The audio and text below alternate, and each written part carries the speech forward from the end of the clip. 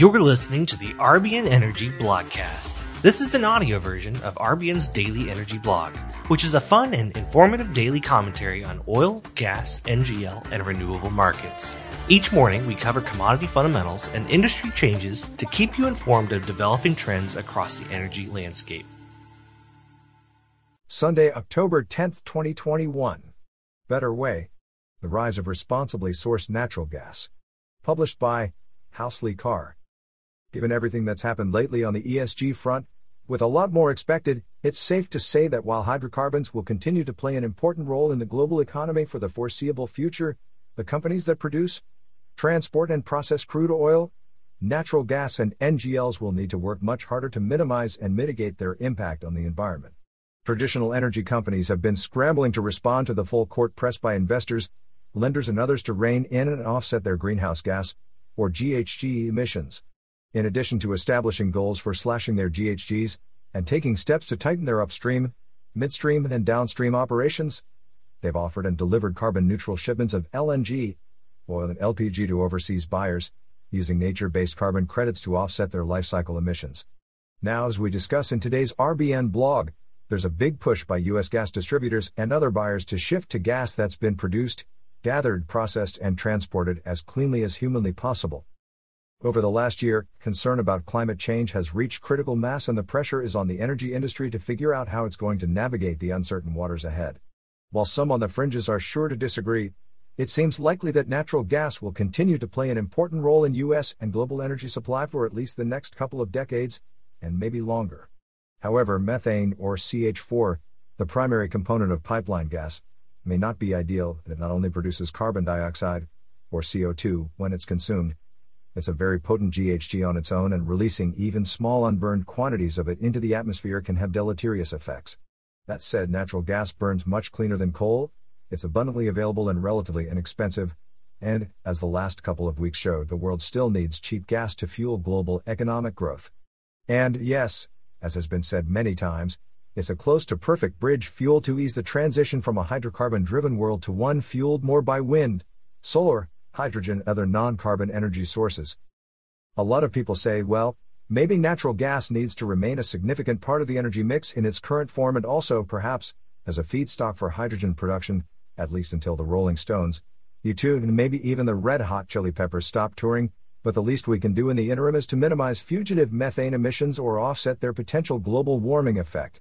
That view has gained traction not just among the environmentally minded slice of the general public, but among many investors and lenders, as well as increasing numbers of energy-consuming companies and energy-producing ones.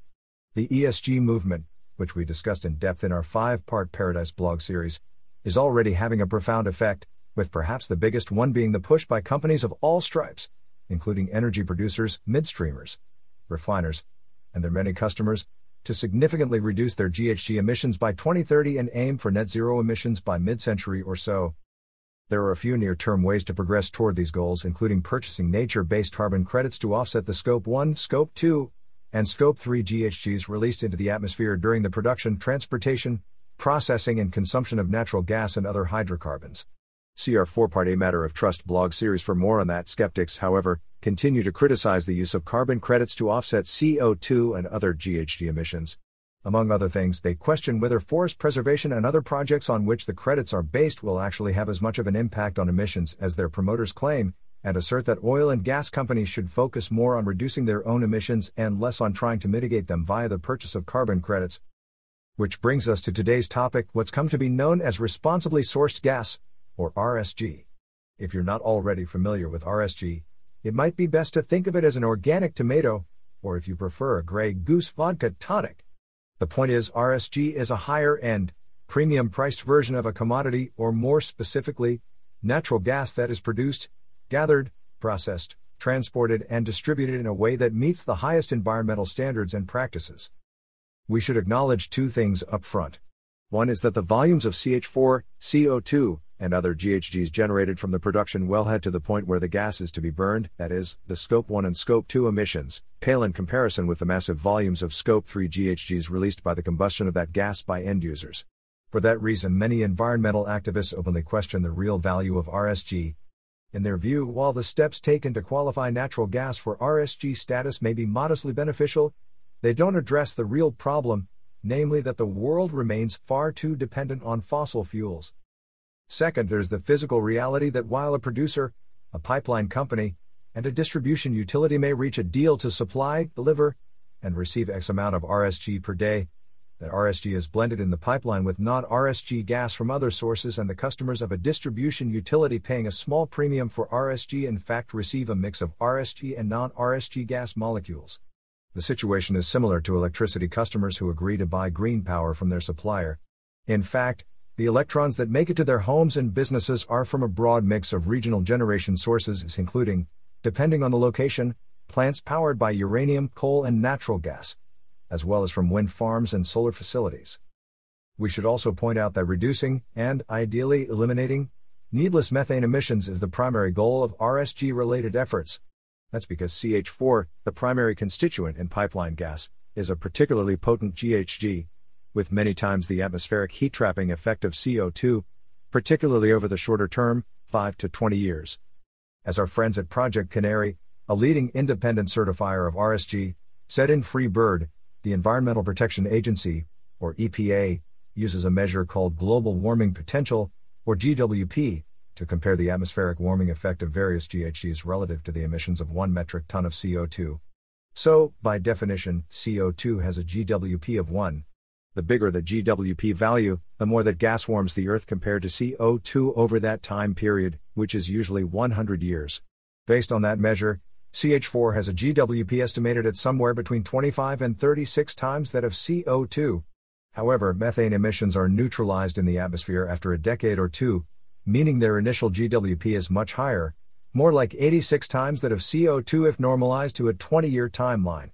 That means that making even modest reductions in the unburned methane emissions could have an outsized near-term effect in slowing climate change. Back to the definition of RSG. It is best described as natural gas whose production, processing, and delivery meet or exceed certain elevated standards.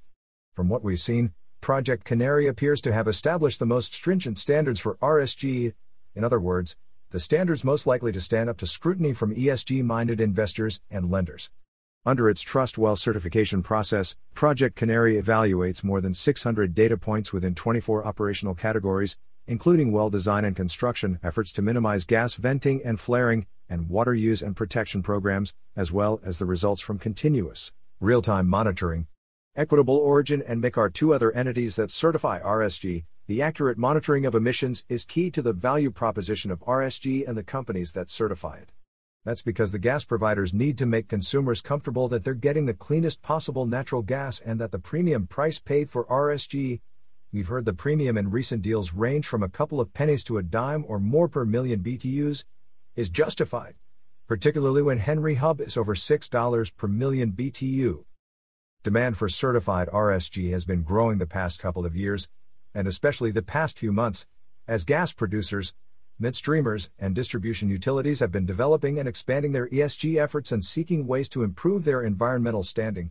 One of the leading drivers of RSG demand has been the membership of the 7-year-old One Future Coalition, a group of now 50 gas companies that have been working to reduce methane emissions across the gas value chain to less than 1% by 2025. By the way, they've already exceeded that goal, and are working to trim methane emissions by much higher percentage.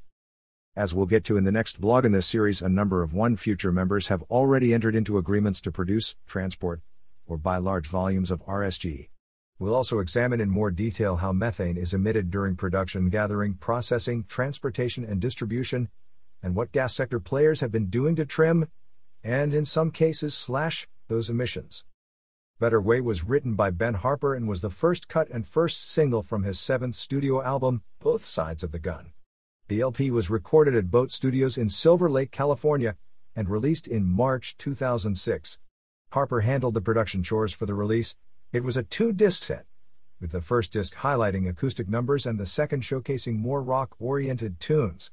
Harper sings lead on all of the numbers, and plays most of the instruments on the record, with the assistance of 27 other musicians helping in his endeavors. Both Sides of the Gun reached number 7 on the Billboard Top 200 Albums chart. Ben Harper is an American singer, songwriter, record producer, and multi-instrumentalist. His professional career began in 1990 as a touring musician with Taj Mahal and in an appearance on Mahal's Follow the Drinking Gourd album. Harper released his debut album, Welcome to the Cruel World, in 1994. He has won 3 Grammy Awards and has released 14 studio albums and 5 live albums. He still records and tours. He recently concluded a short U.S. tour and is planning a European tour for the summer of 2022.